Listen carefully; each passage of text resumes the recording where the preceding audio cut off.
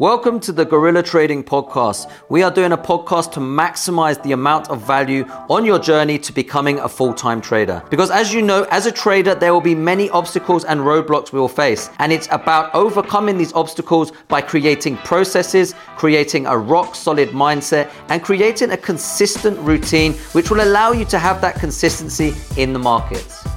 Accountability. Why is it so important with trading? Well, we tend to find with trading what it is that sometimes we use our subconscious, and our subconscious can lie to us. Sometimes we can lie to ourselves, right? It's very important that we hold ourselves accountable. Now, I've seen it happen over and over again. How many of you guys have done backtesting and really been dishonest with yourself? What do I mean by this? Well, think about it. When we're backtesting, right? Sometimes what happens is we go through backtesting, we do it quite quickly, and what happens is we take a trade and it loses. And then we look at it, we reanalyze it, and we say, well, actually, I wouldn't have taken that because I would have had an hour in the market. And you delete that. Okay, then you go forward and then a trade plays out that you haven't taken. You then look back and you say, well, actually, if I had an hour in the live market, I would actually have got into that trade. So then you start adding trades and deleting trades that actually you never took. So what you do here is you start lying to yourself. You're not actually being honest, and you start curve fitting. This is called curve fitting, where you're actually making yourself take trades that you haven't taken, and you're also deleting losses to make yourself feel good. So again, you're not keeping yourself accountable. And this is where we see a lot of people, what they're doing is they're lying to themselves so they get better results.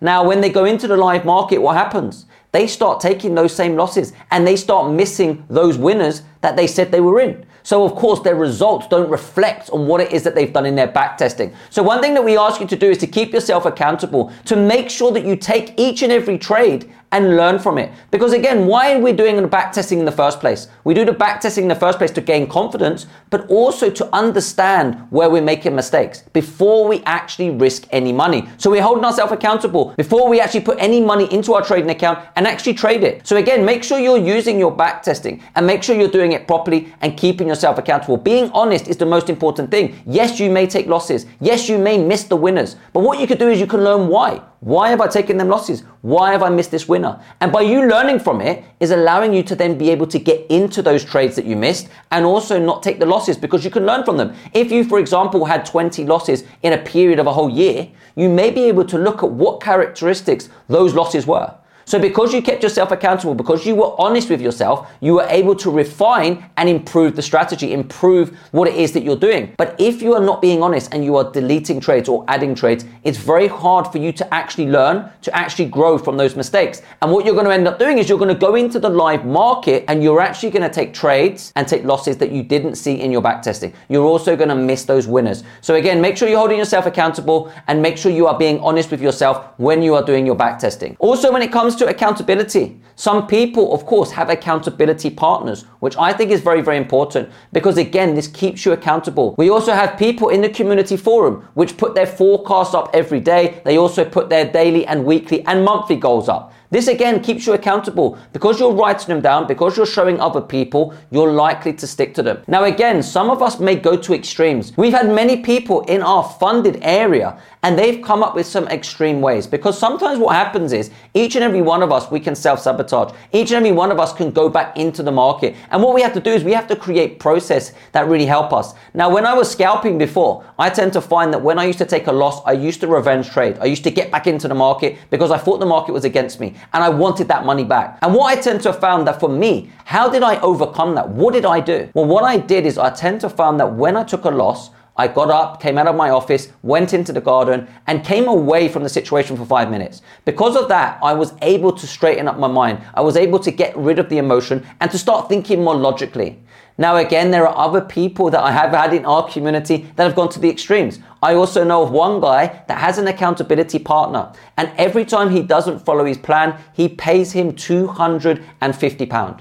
Now, for him, he understands that if it's going to cost him 250 quid, he's likely to think before he acts. And he said it's really helped him benefit and really doesn't do any revenge trading now. So again, understanding, guys, that's a bit of an extreme. Some of you will have other processes which you're able to do. But again, this will really help you to keep yourself accountable, to really be able to narrow down your trading and understand how to remove some of those emotional instincts that each and every one of us have. Some of us will feel emotional. Some of us will react with that emotion and they will revenge trade. They will self-sabotage.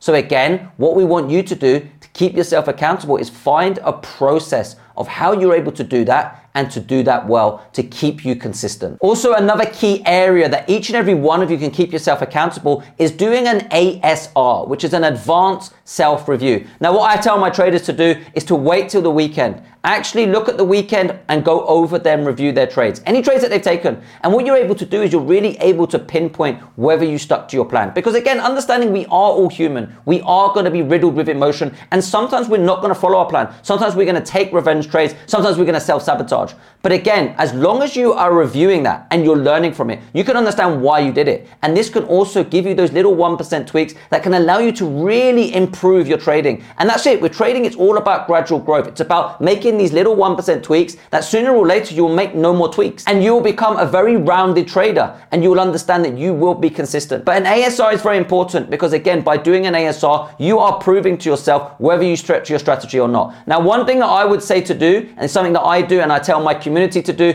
is to make sure that you are back testing that same week. So for example, you may have taken 3 trades and what you do is you back test that same week and you work out, would I have in back testing taken those same 3 trades? If you wouldn't have, then you need to work out why. Why did I take 1 extra trade than I would have in my back testing? Was it because I was emotional? Was it because I wasn't able to get to the chart? Was it because I didn't forecast and I just took the trade? Was it because of some reason? And what you're able to do then, by keeping yourself accountable, you're able to grow, learn, and become a better trader.